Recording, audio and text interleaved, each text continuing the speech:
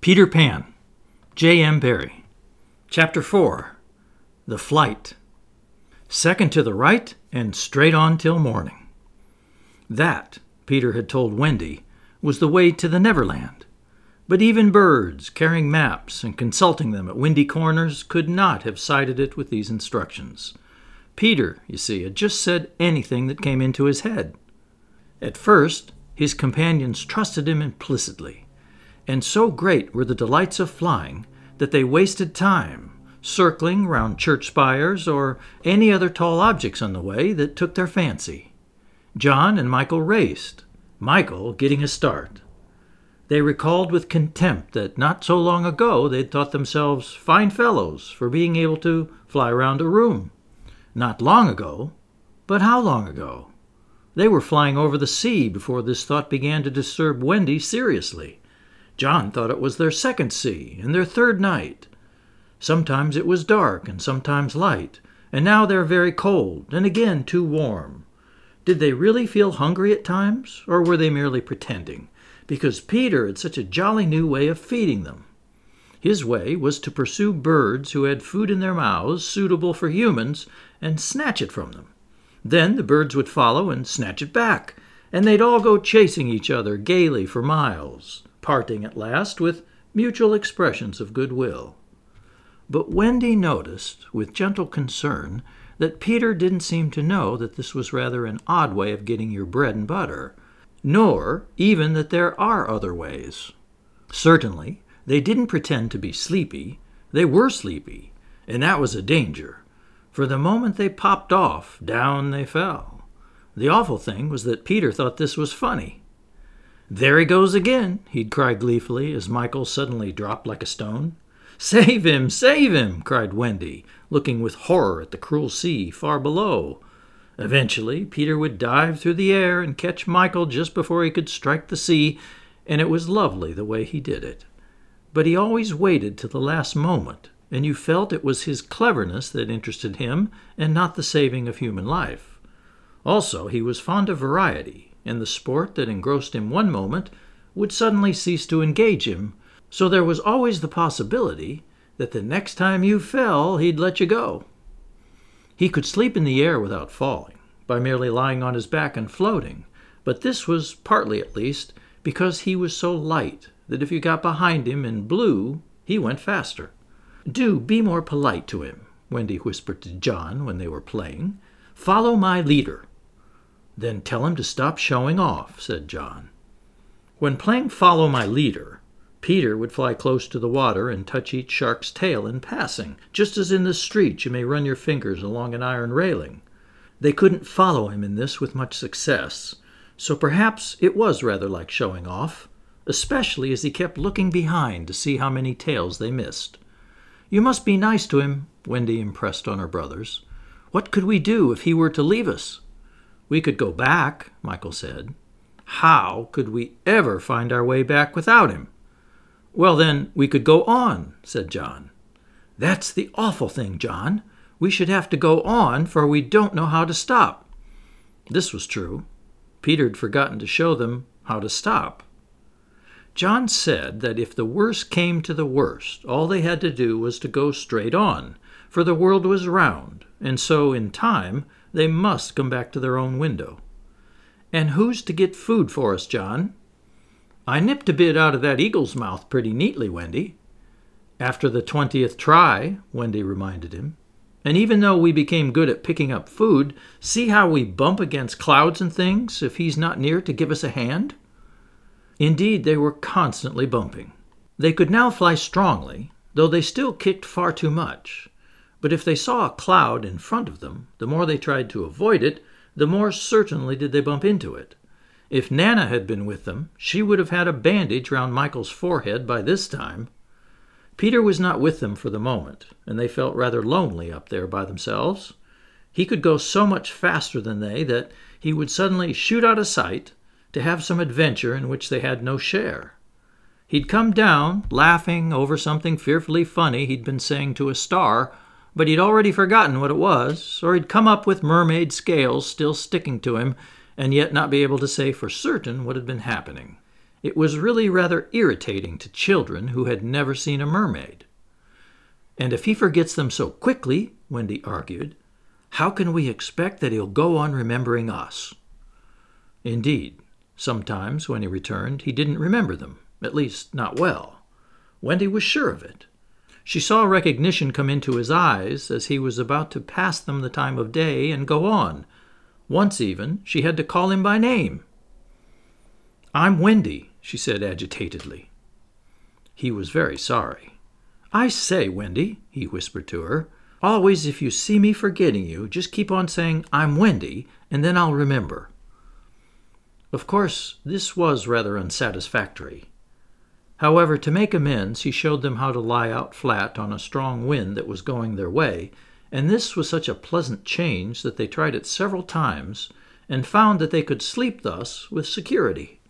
Indeed, they would have slept longer, but Peter tired quickly of sleeping, and soon he'd cry in his captain voice, "We get off here." So with occasional tiffs, but on the whole rollicking, they drew near the Neverland. For after many moons they did reach it, and what is more, they had been going pretty straight all the time, not perhaps so much owing to the guidance of Peter or Tink as because the island was looking for them. It's only thus that anyone sight those magic shores. "There it is," said Peter calmly. "Where? Where?" "Where all the arrows are pointing."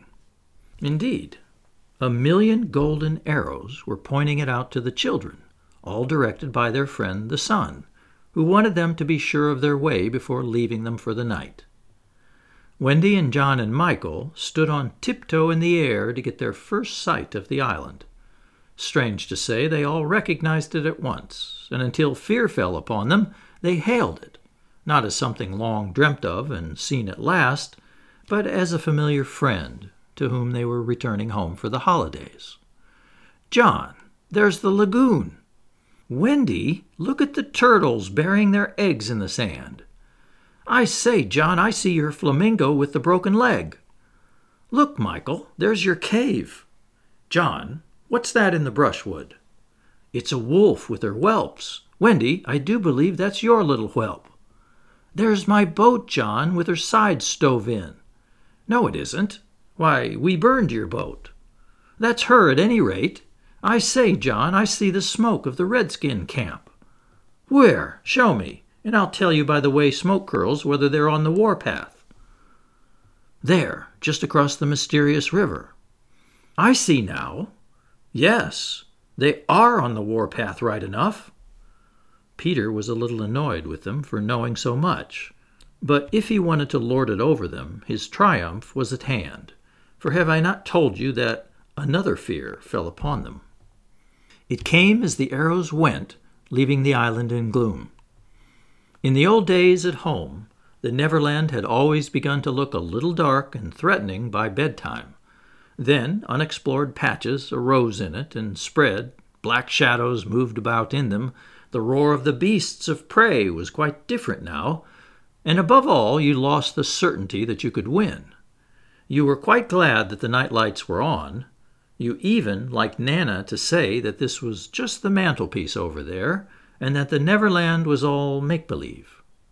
Of course, the Neverland had been make-believe in those days, but it was real now, and there were no night lights, and it was getting darker every moment, and where was Nana? They had been flying apart, but they huddled close to Peter now. His careless manner had gone at last, his eyes were sparkling, and a tingle went through them every time they touched his body. They were now over the fearsome island, flying so low that sometimes a tree grazed their feet. Nothing horrid was visible in the air, yet their progress had become slow and labored, exactly as if they were pushing their way through hostile forces. Sometimes they hung in the air until Peter had beaten on it with his fists. "They don't want us to land," he explained. "Who are they?" Wendy whispered, shuddering. But he could not or would not say. Tinker Bell had been asleep on his shoulder, but now he awakened her and sent her on in front. Sometimes he poised himself in the air, listening intently, with his hand to his ear. And again he'd stare down with eyes so bright that they seemed to bore 2 holes in the earth. Having done these things, he went on again. His courage was almost appalling. "Would you like an adventure now?" he said casually to John, "or would you like to have your tea first?" Wendy said, "Tea first," quickly, and Michael pressed her hand in gratitude, but the braver John hesitated. "What kind of adventure?" he asked cautiously. "There's a pirate asleep in the pampas just beneath us," Peter told him. "If you like, we'll go down and kill him." "I don't see him," John said after a long pause. "I do." "Suppose," John said a little huskily, "he were to wake up." Peter spoke indignantly.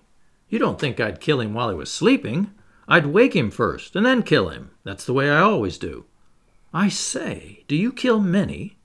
"Tons." John said, "How ripping!" but decided to have tea first. He asked if there were many pirates on the island just now, and Peter said he'd never known so many. "Who's captain now?" "Hook," answered Peter, and his face became very stern as he said that hated word. "Jas! Hook!" "Aye." Then indeed Michael began to cry, and even John could only speak in gulps, for they knew Hook's reputation. "He was Blackbeard's bo'sun," John whispered huskily. "He's the worst of them all. He's the only man of whom Barbecue was afraid." "That's him," said Peter. "What's he like? Is he big?" "He's not so big as he was." "How do you mean?" "I cut off a bit of him." "You?" "Yes, me," said Peter sharply. "I wasn't meaning to be disrespectful." "Oh, all right. But I say, what bit?" "His right hand." "Then he can't fight now." "Oh, can't he just? Left-hander?" "He has an iron hook instead of a right hand, and he claws with it." "Claws? I say, John," said Peter. "Yes. Say, aye, aye, sir." "Aye, aye, sir." "There's one thing," Peter continued, "that every boy who serves under me has to promise, and so must you." John paled. "It's this. If we meet Hook in open fight, you must leave him to me." "I promise," John said loyally. For the moment they were feeling less eerie, because Tink was flying with them, and in her light they could distinguish each other. Unfortunately, she couldn't fly so slowly as they. She had to go round and round them in a circle, in which they moved as in a halo. Wendy quite liked it, until Peter pointed out the drawbacks. "She tells me," he said, "that the pirates sighted us before the darkness came, and got Long Tom out." "The big gun?" "Yes. And of course they must see her light, and if they guess we're near it, they're sure to let fly." "Wendy! John! Michael!" "Tell her to go away at once, Peter," the three cried simultaneously, but he refused. "She thinks we've lost the way," he replied stiffly, "and she's rather frightened. You don't think I'd send her away all by herself when she's frightened?" For a moment the circle of light was broken, and something gave Peter a loving little pinch. "Then tell her," Wendy begged, "to put out her light." "She can't put it out. That's about the only thing fairies can't do. It just goes out of itself when she falls asleep, same as the stars." "Then tell her to sleep at once," John almost ordered. "She can't sleep except when she's sleepy. It's the only other thing fairies can't do." "Seems to me," growled John, "there are only two things worth doing." Here he got a pinch, but not a loving one. "If only one of us had a pocket," Peter said, "we could carry her in it. However, they'd set off in such a hurry that there was not a pocket between the four of them." He had a happy idea. John's hat. Tink agreed to travel by hat if it was carried in the hand. John carried it, though she had hoped to be carried by Peter. Presently, Wendy took the hat, because John said it struck against his knee as he flew, and this, as we shall see, led to mischief, for Tinker Bell hated to be under an obligation to Wendy. In the black topper, the light was completely hidden, and they flew on in silence. It was the stillest silence they'd ever known, broken once by a distant lapping, which Peter explained was the wild beasts drinking at the ford, and again by a rasping sound that might have been the branches of trees rubbing together, but he said it was the redskins sharpening their knives. Even these noises ceased. To Michael, the loneliness was dreadful. "If only something would make a sound," he cried. As if in answer to his request, the air was rent by the most tremendous crash he'd ever heard. The pirates had fired Long Tom at them. The roar of it echoed through the mountains, and the echoes seemed to cry savagely, "Where are they? Where are they? Where are they?" Thus sharply did the terrified three learn the difference between an island of make-believe and the same island come true. When at last the heavens were steady again, John and Michael found themselves alone in the darkness. John was treading the air mechanically, and Michael, without knowing how to float, was floating. "Are you shot?" John whispered tremulously.